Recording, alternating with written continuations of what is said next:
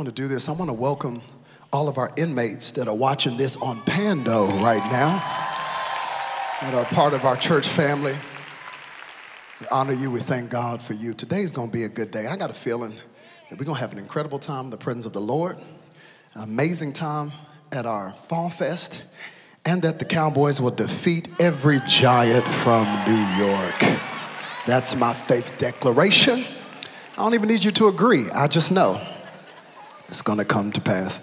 I'm so glad that you're here. We have been in a series for the last 4 weeks, and I want to continue that series today. And we simply entitled this series, God Loves Blank. God Loves Blank. How many of you have been here for every single Sunday of this series? Come on, come on. You get extra credit. And I've been saying that this is really more than a series. I believe that this is something that God is trying to inculcate within our culture. This idea, this reality, that you cannot call yourself a believer and not be growing in your love. That at the core of the gospel, at the core of Christianity is love. This is a gospel of love, that you are to love the Lord your God with all your heart, soul, mind, and strength, and then love your neighbor as yourself. And we've been saying, we're going to spend the rest of our lives filling in the blanks of God's love. And so if you've been on the journey with us, we started the series by saying God loves sinners. God loves sinners. And we had that service outside, baptized over 300 people as we declared that there's really only two types of people in the world, lost and found.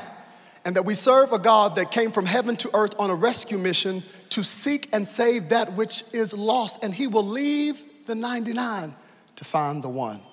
Second part of the series, we had Watch Party Sunday, and we said God loves the LGBTQ community. And we heard the powerful testimony of two men who said, I came out of that lifestyle and now I identify with the cross of Jesus Christ. Week 3, we said God loves addicts.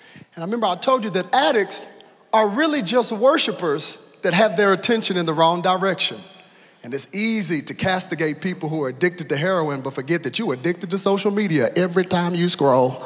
We said God loves addicts. And then last week, we declared God loves prisoners. And just because you are not incarcerated doesn't mean that you are not bound. As a matter of fact, there are some people who are incarcerated and they are more free than many of us out here. Because what good is it to be free in your body but not be free in your mind? And we serve a God who can identify with the prisoner because he hung on a cross as a criminal and died so that we could live. But today, look at your neighbor, say today. No, look at him, say today. Oh, we're going to fill in another blank. We're going to fill in another blank today. And I love the blank that we're going to fill in today because today's blank relates to everybody. If you missed the last 4 weeks, 5 weeks, and you're like, none of those blanks related to me, hear me today. You cannot escape the word that we're going to put in today's blank because this one relates to every single person listening to this message in this room or online. This is not a message you can walk away and go, goodbye, doesn't apply. No. This blank that we're filling in affects you. It shaped you. It formed you. Without any shadow of a doubt, without exaggeration or hyperbole, the word in this blank has probably had more impact on who you are and who you are not. The word in this blank has made an indelible impact on your mind, on your heart, on your emotions. The word in this blank, hear me, affects you financially, emotionally, socially, spiritually, even physically. So much so that if you go to the doctor and you talk to them about an issue that's wrong with you, they're going to ask if this issue occurred in the word that we're going to put in this blank. As a matter of fact, the way you see the word in this blank is affected by the word in the blank. And those of you who are following me, you already know the Blue's Clues I'm giving you about this word.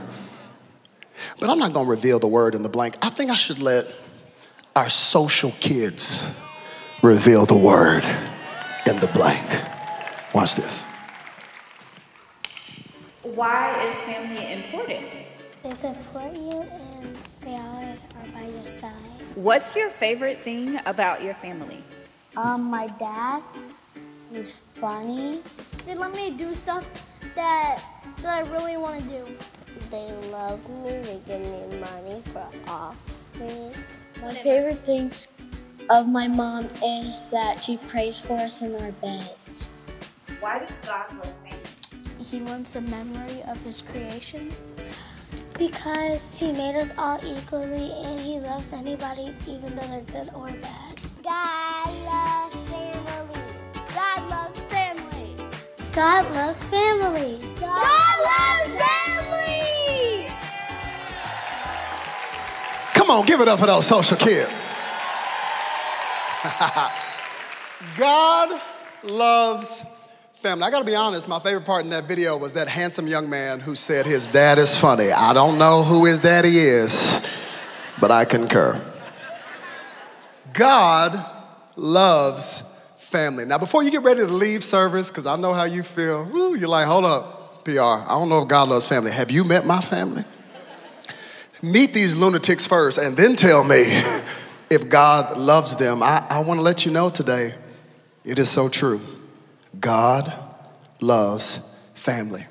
And here's really the challenge that I have today, especially speaking to a group like this, that in this room, there are a myriad and a multiplicity of different family situations and different family constructs. I mean, look around this room today. Look around. It's a whole lot of different families. Even when I say the word family, many of you think of different things. There's all kinds of families in this room and watching online. We have some nuclear families in here.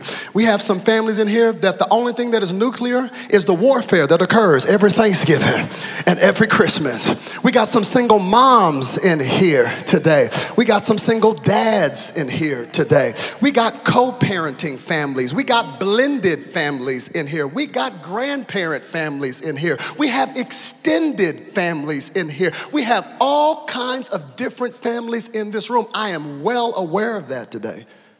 I'm also aware of the fact that when I say words like father, mother, brother, sister, cousin, aunt, uncle, those are not emotionally neutral words. As a matter of fact, depending on your experience, depending on the abandonment, depending on the rejection or the acceptance, when I say one of those words, immediately it is charged with a certain emotion for you today. So I'm well aware of the fact that I have all different types of families and all different types of emotions. So I struggled with this message today because I was trying to see, where is there some common ground? Where do we all relate? And I can really only think of two things that we all have in common when it comes to family. First thing that we all have in common when it comes to family is this right here. We didn't get to pick our family. We didn't get to pick our family. And somebody should say amen just right there. Because if you're being honest, if you could have picked, you sure would not have picked what you got. Now, the single person in this State Fair Coliseum got to actually pick your family. It's not like before your existence, God called you up to the boardroom of heaven and said, all right, I'm about to send you down there. I'm about to give you some options, and gave you a PowerPoint presentation and said, okay, here's option number one. Here's your first option. Okay, all right, you've got a family here. Upper middle class, dad, doctor, mom, lawyer, live in a brownstone in Brooklyn Heights, New York. Wow, you'll be one of 5 kids. Last name, Huxtable. Okay, that's option number 1. And let me give you option number 2. Let's see what option number 2. Option number 2. Mom, 3 times divorced, raging alcoholic, and dad, married to somebody else, and one night stand. Okay, which one? Which one you gonna pick? Nobody got that option. None of us got a selection. You just woke up one day and whatever you saw, that's what you got. This is why I am thoroughly convinced babies don't come into the world smiling. They come into the world screaming at the top of their lungs. And if you want to interpret the scream, it's, what is that? Because we didn't get to pick. You just woke up and had to deal with what you got. Just woke up and said, I guess this is what it is.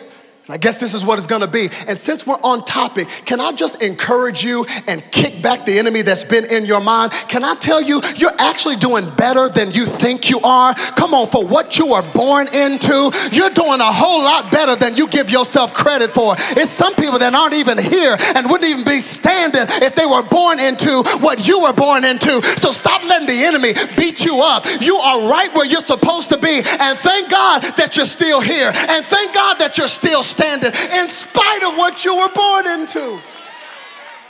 None of us get to pick what we were born into. As a matter of fact, the most free you might have ever been is when you were in the womb. But until you came out, and now all of a sudden you are indelible and impacted by the people all around you. Second thing that we all have in common, we don't all get to pick our family, but we also, we all come from a dysfunctional family. Yeah, you come from a dysfunctional family. Well, I don't know, Pastor Robert. I would disagree because I grew up in an amazing home. My mom and my father were there, and we had a white picket fence outside, and we went to church every single Sunday. We went to Sunday school, and we prayed every night. I don't care. You still come from a dysfunctional family. Away with this notion that there aren't any dysfunctional families. No, your dysfunction is just different than somebody else's dysfunction. All of us come from some type of dysfunctional family. This is what we have in common. I know somebody who his father was in his life only for a season, and when he beat him and his mother just about every single week. Not only was it physical abuse, there was verbal abuse. He couldn't wait to get away from his dad. When he finally got away from his dad, who used to physically and verbally abuse him, he actually ended up becoming a UFC fighter, fighting strong. And what he would do in his fights, which made him successful, was he would picture his father's face on every single person he got ready to fight. And his dad would tell him, "You're never gonna be anything." And he would win fights and look in the camera as if his dad might have been watching, saying, "You see, Dad, I am somebody." And his dysfunction was a father that abused him. But then I know somebody else whose dad was there, but he wasn't there, and gave him absolutely everything. This dude never lacked for anything, was driving a Beamer at 15. God got everything he wanted as a kid, and yet his dysfunction looks different because now he's struggling with an addiction and is in and out of some of the best rehab facilities in the nation because his dad gave him everything financially but never showed him how to be a man. Which dysfunction would you pick? I'm trying to tell you there are no perfect families. And if you think I'm just talking about parenting style, I'm not. Understand the reason that every single person comes from a dysfunctional family is because we all come from our original parents, Adam and Eve. Oh yes, we are all a part of the Addams family. That's why the person sitting next to you is creepy and they're spooky and they're all together kooky because they did not come in here without a sin nature. This is what happened to us in the Garden of Eden. We all got dysfunction. Adam and Eve's disobedience brought about our dysfunction. We all come from a dysfunctional family. But rather than hone in on the genesis of our original sin, I would rather today take a look at God's original intention.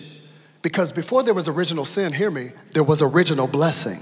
There was something that God blessed in the Garden of Eden before there was sin in the Garden of Eden. And I want you to understand today that the concept of family has never been the idea of man. It originated in the very mind of God. Why does God love family? Because family is God's idea. It has always been his idea. And I don't know about you, but I love the ideas that I come up with. And God is the one who originated the idea of family. Hear me today. This is why there's a war in our nation to redefine the family, to redefine marriage, to redefine gender. The attack is not by accident. It's pointed, it's targeted toward the very thing that God instituted in the Garden of Eden. God loves family because family was God's idea.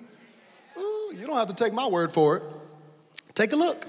It's in the book. Let's look at Genesis real quick. Genesis chapter 1. This is where we see the first family. Genesis chapter 1.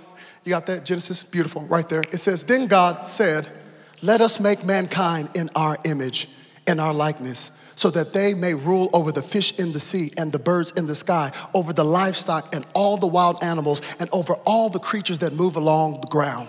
So God created mankind in his own image. In the image of God, he created them. Male and female, he created them. God blessed them and said to them, be fruitful and increase in number. Hallelujah. Fill the earth and subdue it. Rule over the fish in the sea and the birds in the sky and over every living creature that moves on the ground. The genesis of humanity is the genesis of family.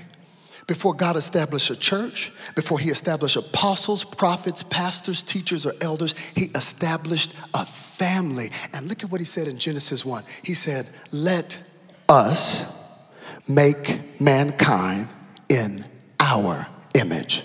Let us make them in our image. Let us make them in our image. Let us make in image. You're going to get it in a minute. Let make in image. One more time, because the dude in the back didn't want to say it. Let make in image. One more time for the Holy Ghost. Let make in image. That was my part, but go ahead. Let us make them in our image. Question, who is us? Who is us? God the Father, the Son, the Holy Spirit. Wait a minute, God is a family. God in and of himself is a community, so much so that he said, let us make them in our image. In other words, if the image of us is going to be reflected in the earth, there has to be a family. There has to be a unit. Let us make them, God the Father, the Son, the Holy Spirit, 3 in 1. Let us make them in our image. Oh, now I get it. There was 3 in 1, a trinity, a family. So when God created Adam, I see why it's not good for Adam to be alone, because he's not yet reflecting the image. By himself, he can't reflect the image. It is 3, the family of the Trinity. So Adam, since you by yourself, yes, you got a house. Yes, you're naming the animals. You got a job. Hello. But you need something else to reflect the image. And because I want my image in the earth and it's us 3, it can't be you by yourself, Adam. Whew, now I'm going to put you to sleep. Do the thing that you couldn't do. Take your rib and create you a woman. She's different than you. She isn't you, but she's different than you. And she's taken from your side. She's taken from your side. Not above you. She's not supposed to be above you. Not a bone beneath you. She's not supposed to be beneath you either. She's actually supposed to be beside you, equal in nature, but 2 different parts. And wait a minute, Adam, hold on. The fact that I have 2, but I'm trying to get the 3, you 2 can procreate and actually put my image in the earth. And that's what I wanted from the beginning. Let us make them. So now that you 2 are in the earth, you carry the potential to have my image in the earth. And how many of you know that's when the enemy showed up? Woo! Satan did not show up until Eve showed up. Because Satan went, hold up. He's trying to get them in the earth. He's trying to get that image in the earth. It was cool when it was 1. But as soon as she showed up, they now have the potential to get that image in the earth. So let me slither up to her and holler at her a little bit. Be careful for who slithers up to you, ladies. There's still a lot of people slithering today. That wasn't in my notes, but I felt led. Satan didn't show up until the image was about to be in the earth.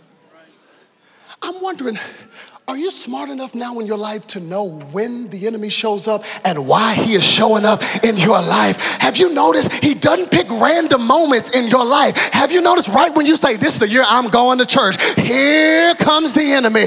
Right when you couldn't get a job before and now you got a job, oh no, we need you Sunday. Right when you said you coming to church, right when you say I'm going to trust the Lord in my giving, all of a sudden your paycheck gets lower. Have you noticed the attack of the enemy? You ought to just look at the attack of the enemy as a sign that God's about to do something in my life. He wouldn't be attacking me the way he's attacking me if there wasn't an assignment for the image to be in the earth. Oh, I know God about to do something in Social Dallas. The warfare, can I just tell my testimony right now? We about to see a crazy revival in Social because the internal warfare we've been facing right now, can I just tell on me? I know God must about to be doing something in the city of Dallas because there's been so much attack. You got to know why he's slithering when he's slithering. He said, oh snap. They about to get the image of the family in the earth. So let me go up here and break this up. And he's been doing the same thing ever since. That's why you went through so much warfare as a kid. That's why he tried to destroy your family. He knows what was on the edge. He knew what was about to happen. And as soon as Adam and Eve take of that forbidden fruit, the disintegration of the family began. They start hiding. Shame makes an appearance and hadn't left since. The blame game starts. Remember? First man that doesn't want to take ownership. Adam, what did you do? The woman you gave me. Did I ask for her? I didn't ask for her. In fact, I remember you put me to sleep. Won't take ownership. Won't say I did it too. The blame game begins, and here comes the disintegration of the family. But it was a targeted attack. They have kids. The first capital murder is from their kids. I struggled this week. I struggled writing this message because I was looking at the Old Testament trying to find like a biblical family to like give you a model for. I'm telling you, I read a whole lot of Old Testament. I couldn't find one family that I could use as an example because from day one, it gets messed up. I told you Adam and Eve's kids became murderers. One of them became a murderer. It just goes downhill from there. I looked at Father Abraham. I was going to say Father Abraham, he's the one that had many sons. Many sons had them, and while I'm one of them, so are you. But Father Abraham had a whole situation waiting on the promise of God. You remember what happened? Slept with Hagar, and all of a sudden had all that baby mama drama going on. I couldn't find one example. Noah got drunk and had incest in his family. I couldn't find one. I looked at Lot. Lot had issues in his family, incest there. I looked at every single family I could conceivably find. I saw Jacob and Esau, these boys fighting, these two brothers fighting in the womb before they ever got out. I looked at Rachel and Leah, two sisters jealous of each other. Imagine that, talking about each other, having issues in the I could not find a single family that had one example. I looked at Moses, and his sister had something to say about who he was about to marry and said, I don't know if she the one. I don't like her. I'm just, as nothing has ever changed. I couldn't find one family of biblical perfection. All of them jacked up. I looked at King David. You know the one, played the harp, wrote all them songs, but couldn't raise his sons? Write a song real good. Fathering, horrible. Terrible father. The first civil war between him and his son. I looked all over the Bible, and maybe God is trying to tell us something, that there is no perfect family. And all of us have some level of dysfunction.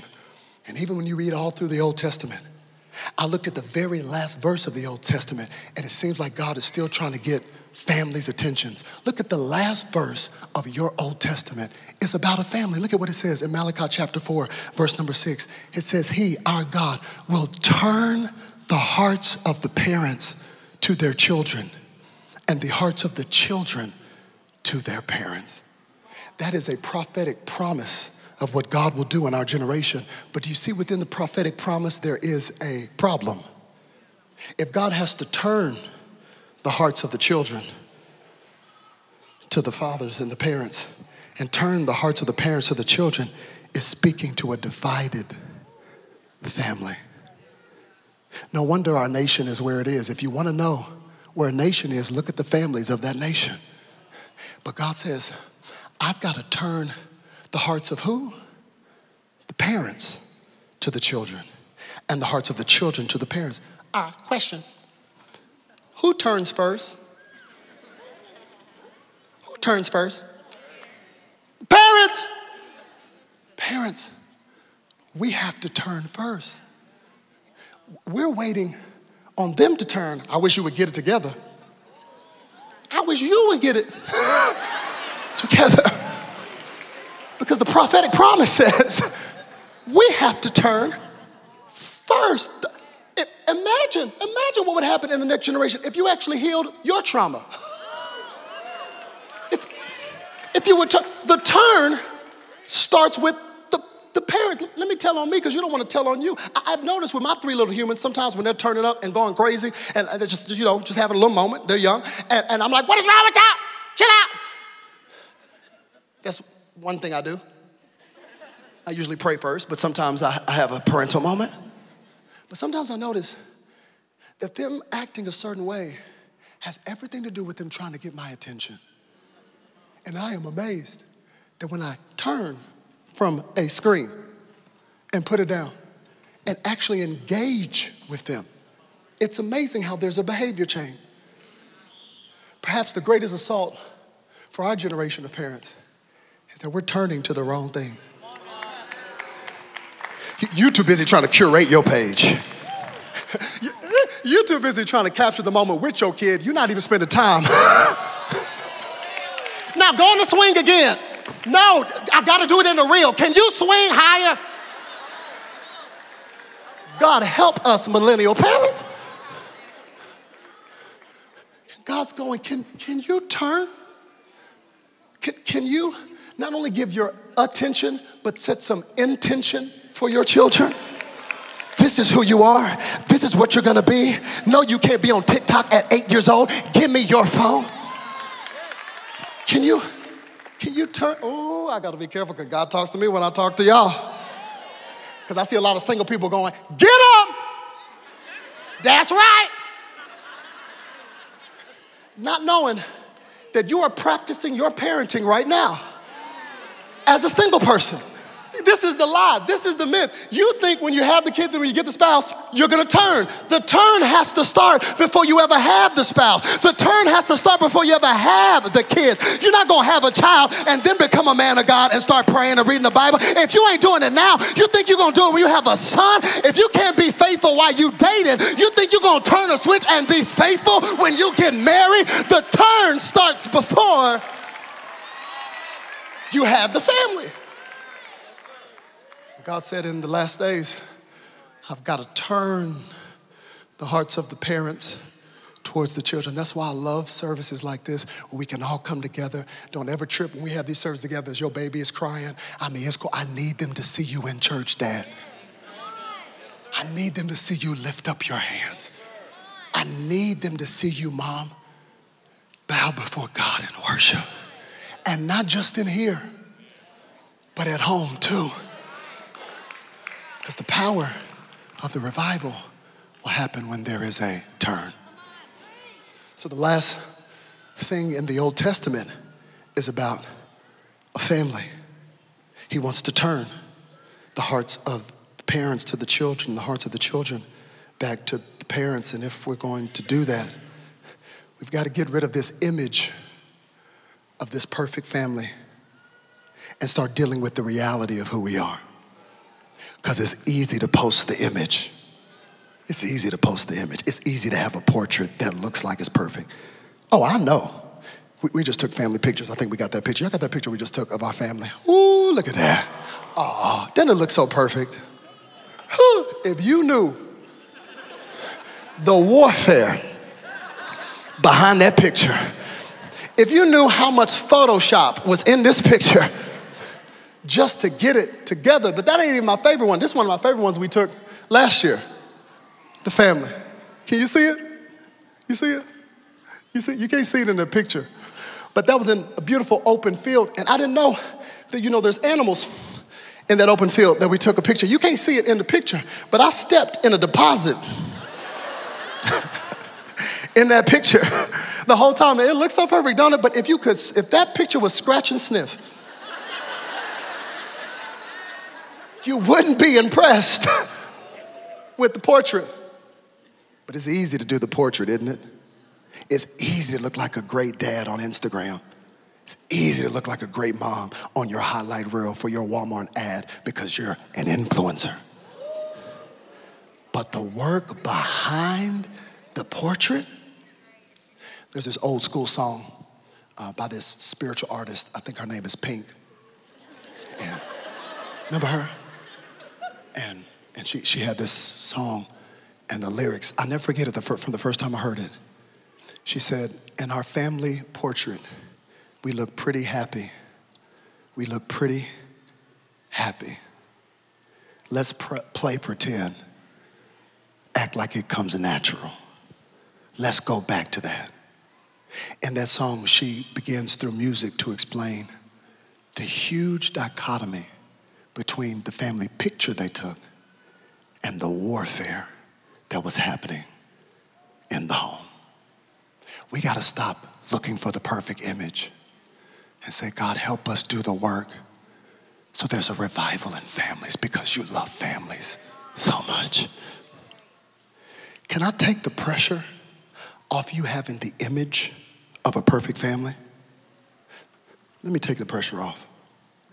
Last verse of the Old Testament is about God turning the hearts of the parents to the hearts of the children and the hearts of the children back to the parents. Then we have, let's talk about this, 400 years of silence before the New Testament. How many years? 400 years of silence before God says anything. I get God's silence. He can take 400 years because he speaks that good. But while we're on topic, I think if there's ever going to be healing in families, we got to stop the silence.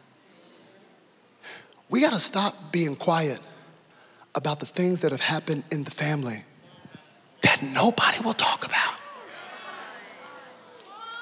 400 years of silence from God. But some of you and your families got 40 years of silence, 20 years of silence, and nobody will talk about the thing that needs to be talked about in your family. What if the greatest Christmas gift that could come to your family is if you would let down your pride this year, and maybe God has given you the authority and the grace to call people to the table and say, let's talk about the thing nobody wants to talk about. Silence of families is what's destroying families because nobody will talk about it. We got to talk about the things we don't want to talk about. We got to pull some family secrets and some family pain out of the closet and discuss it because, hear me, sexual trauma is made worse in a family when you don't talk about it. Domestic violence is perpetuated when we don't talk about it. Patterns of addiction are passed on when we don't talk about it. And maybe the healing in your family could start with a conversation. Say, let's talk about it and stop the silence. So we have 400 years of silence from God. And whenever the silence occurs, everybody's waiting for what's next. And what does God do? He starts talking about family. Let's look at it real quick and I'm gonna be done. Matthew chapter 1, this is the part you skip every single year in your Bible reading plan. You know you do.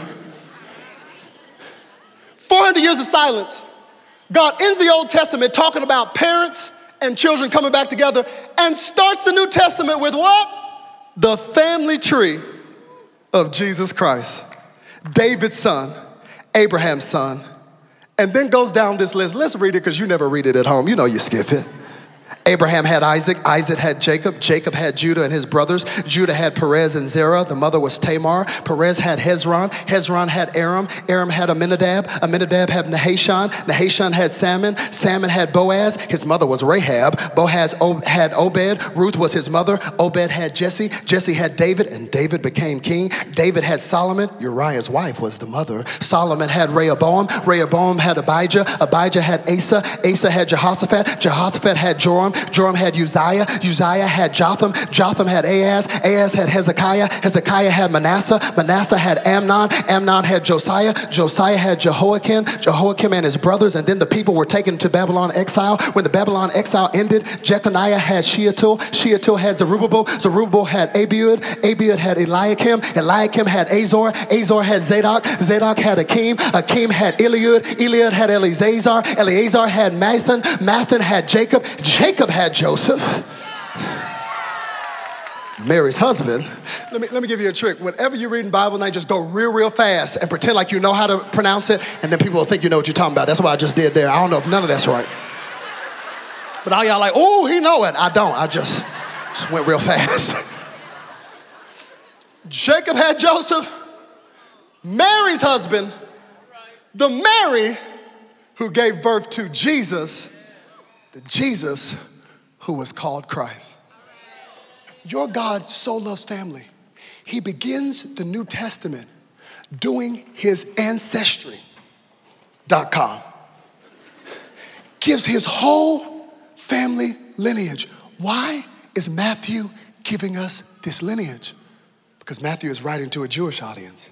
And he's trying to let this Jewish audience know, look at his family tree. He is the rightful one through Abraham and through David to be the legitimate king. He has a family history that legitimizes him as a king. In that time period, you couldn't be anything you wanted to be. You had to prove it in your family. You had to prove it in your family genealogy. A genealogy was a big deal because that was your resume. That's how you flexed back in the day. It wasn't your Instagram followers. It wasn't the blue check. If you really wanted to flex, you would pull out your genealogy and say, look who my daddy is. Look who my daddy's daddy is. I'm telling you, I am somebody. So Matthew is trying to get this Jewish audience to see that he is the rightful one who can sit on the throne as the king. But the problem with this list is it's not a comprehensive list. Matthew edited some people off the list. Oh, don't act like you shocked. You know you would edit some people out of your family too. Come on, that's the one you don't introduce. Oh, don't worry about that. Who is that? Don't worry about that. You don't need to meet him.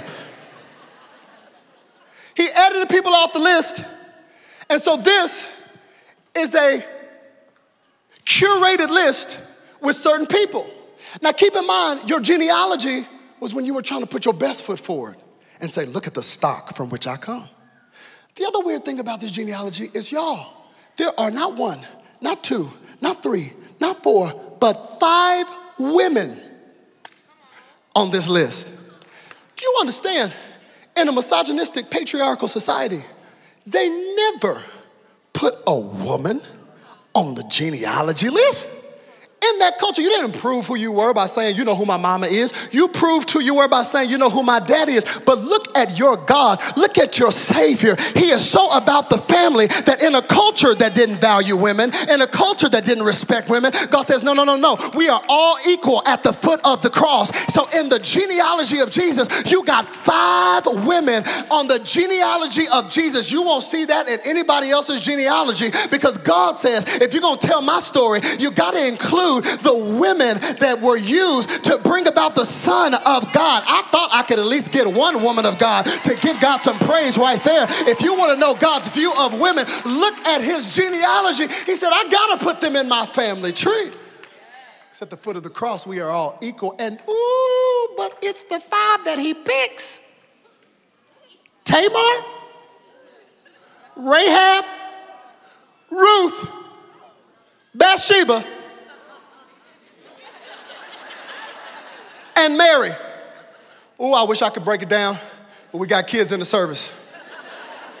Read it when you get to the crib. Tamar, Genesis 38, was a whole situation right there. I ain't gonna say what it was, just read it when you get to the house. But she pretended to be a lady of the evening.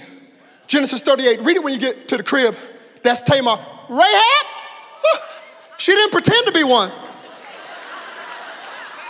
Joshua chapter 2. She was one. The spies of all the places they could have hidden, They hid in Rahab's house. She said, look, I know how to hide, man. Come on, let me show you where to go. Come here. No, you go under there. Yeah, I know that spot. Yeah, here. You go here. No, closet. I got all kinds of stuff in here. In the lineage of Jesus, we have Ruth is a Moabite. She's a Gentile. She's not even supposed to be on the list. She's an outsider. Mary, the teenage pregnant girl that everybody laughed at probably at school, talking about, look at her, talking about God did it. Of all the lies, she gonna put that on God. Bathsheba? Matthew throws so much shade. He don't even say Bathsheba. He says, the wife of Uriah. He's throwing so much shade because he's trying to remind you that David, the man after God's own heart, sent Uriah on the battlefield to die to cover up his affair. This is the lineage of God.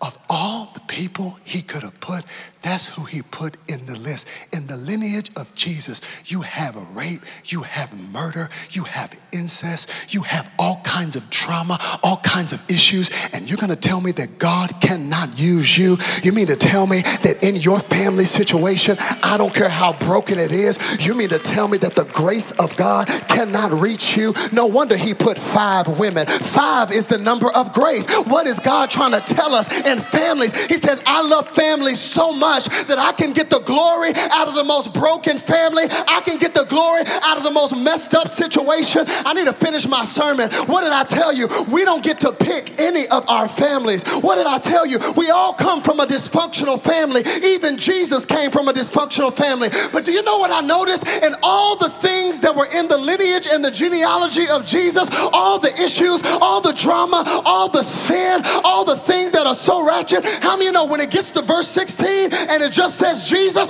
all that stuff goes away. You never hear any of that again. When it gets to the name of Jesus, we finally get a name that doesn't have any of the pain and any of the baggage that was in his past. I got good news. It's my third point. If this third point don't make you shout, I don't know what else will make you shout. Yes, we didn't get to pick our family. Yes, we all come from a dysfunctional family. But can I tell you, because of Jesus, it can stop with me. It don't matter what ran in my family. Because of Jesus, it can stop with me. Oh, addiction might run in my family, but it can stop with me. Alcoholism might run in my family, but it can stop with me. Cheating might run in my family, but it can stop with me. Depression might run in my family, but it can stop with me. Addiction might run in my family, but it can stop with me. Poverty might run in my family, but it can stop with me. Racism might run in my family, but it can stop with me. Unforgiveness can run in my family, but it'll stop with me. Suicide might run in my family, but it'll stop with me. Divorce might run in my family, but it'll stop with me. Fear might run in my family, but it'll stop with me. You can be the one that says, yes, it ran in my family. But when you get to Jesus, it stops with you. I don't know who this is for today, but I came to tell you, you can be the one. Not in your own strength, because if you hadn't figured it out, that'll fail. But because of Jesus, if it ran in your family, it can stop with you. Yes, not going to church runs in your family. It can stop with you. You can start right now and say, as for me and my house, we gonna serve the Lord. Get up, kids. You don't got an option. You know we go to the house of the Lord. That's what we do. It's so easy to make excuses based on our past history or what we've always seen. But just because you didn't see it doesn't mean you can't become something different. Anybody in here ever come to Jesus and stop coming to him because you heard about something in his family? All you know is that that name saved, that name delivered, And even our Savior, when he could have picked a perfect portrait, he chose to show a broken humanity. Yeah, some stuff in my family too, but it stops with me. It stops with me. God loves families.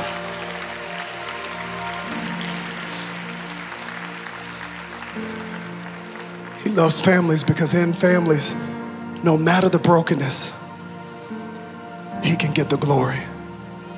Some of you, your response to this message, like I said, is to have the boldness and the courage to stop the silence, to talk about the thing you don't want to talk about. For some of you, your response to this message is to forgive. Having kids ought to make you have grace for your parents. Well, I'm doing it right. Okay, wait till they get older. The progress report is still going. Can you at least have the humility to go, maybe you didn't get even the full story? That maybe the story that was told to you by your mom might not have been the full story? Can you at least have the humility to go, maybe my vantage point is skewed and you didn't know? I'm not excusing bad behavior, but maybe you didn't have all the story that maybe could at least give you some empathy for why they weren't there. Because they were scared and you got some fear too. Some of you, the response to this message is to let go of the bitterness that you've been holding towards that person in your family. And say, I forgive you, not for you, but for me. For me. Because it's destroying your life. God loves families. And the enemy, all the way from the book of Genesis, has been trying to destroy it. And maybe the greatest holiday gift this year could be some type of reconciliation in your family. It might not mean you're gonna go with coffee every day, but at least there can be some reconciliation. God loves families because family was his idea. I'm gonna ask every head be bowed and eyes be closed today. I wanna sing that song in a minute, Speak the Name of Jesus. But with heads bowed and eyes closed today, I need to know who this message is for. I believe that no matter what has run in your family, it can stop with you. It can stop with you.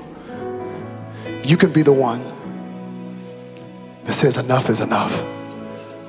You can be the one that says, I know the pain of not having a father there. I'm gonna show up for my son. I'm not gonna allow how his mother has been to stop me. If there's a door of opportunity to be there, I'm gonna be there. It can stop with you. So with heads bowed and eyes closed today, I'm gonna ask every person that can to stand. If you'd be so honest to say, Pastor Robert, there's something that's been running in my family, but today, it stops with me. Not in my strength, not in my power, but because of the name of Jesus, it's gonna stop with me. I am not gonna keep this cycle going from generation to generation. It stops with me. With heads bowed and eyes closed, if you know what that thing is, and you say today, by the power of God, it stops with me. Can I see your hand today? Just as a response to say, God, whatever that next step looks like, I see those hands. Thank you. Thank you, God. Hear me, I believe that the Holy Spirit, if you'll lean into the Holy Spirit, he's gonna speak to you and tell you what needs to happen for it to stop with you. For some of you, it's gonna be what we're about to do in a moment. I'm gonna give you an opportunity to surrender your life to Jesus. That is the first step. We put our faith in him. We get adopted into this beautiful family. Some of you have already surrendered your life to Jesus, but your response might be to go get some counseling.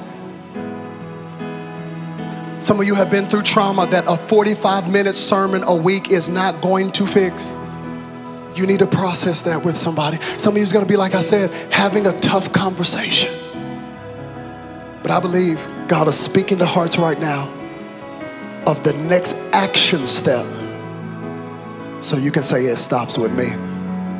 It ran in my family, but it stops with me. But with heads bowed and eyes closed, this first step is to say, Lord, my life is yours. So if you're here today, you say, Pastor Robert, I've never surrendered my life to Jesus, but today is the day I'm coming home. Maybe there was a season you were running after God, but your heart's gotten cold to him. And today, he's calling you into the family. This beautiful family. Some of you don't even realize the gift of the church that so many people are quick to talk about is that we get another family. We get another family. You can get a brother here and have community. You can get a sister here and have community. Come on, single mom. There's another man in this community that can actually be a godly role model to your son and not try to sleep with you, but he's actually just going to be a godly role model. This is the beauty of the church. You get a family. If you're here today and you've never surrendered your life to him, I want to give you that opportunity. When I count to 3, I just want you to lift up your hand high enough and long enough to where I can see it. Don't worry about what anybody else is going to think. This is between you and your heavenly Father. If that's you, you say, Pastor Robert, I'm giving him my life today. When I count to 3, would you lift up your hand? 1, 2, 3. Come on, let me see your hand from the bottom floor to the top floor. Thank you, Jesus. Thank you, God. Hands are going up all over this place today. All over this place today. Thank you, Jesus. Anybody else? Anybody else? Come on, here's what I'm gonna do. We about to do something that's one of the most powerful things we do. If you lifted up your hand, hear me, or you should have lifted up your hand, I'm just gonna ask you to get out of your seat and come right up here to the front. Some of y'all are like, man, do I really gotta walk down all those steps? Can I tell you, it's the best steps you could ever take in your life. Because you're saying the old you is in that seat, but the new you is stepping into the family. So come on, if you lifted up your hand, or you should have, I just want you to come right up here to the front, because today is a new day, and I want the rest of us to start giving God praise like the angels in heaven are doing. Come on, don't worry about what anybody else thinks. Come on, I want you to come to the front. I promise it's worth every step. I promise it's worth it. I promise it's worth it. I promise it's worth it. I promise it's worth it. What's over your life, it is worth it. You have a future. You got a purpose and a destiny. God is not through with you. He has a divine assignment over your life. Today is the day that you step into the man of God you have always been called to be. That first step is what God is going to do in your generation. People will follow after you take the first step. Thank you, Jesus. Thank you, Jesus. Come on, church, as they're coming, would you keep giving God praise? Come on.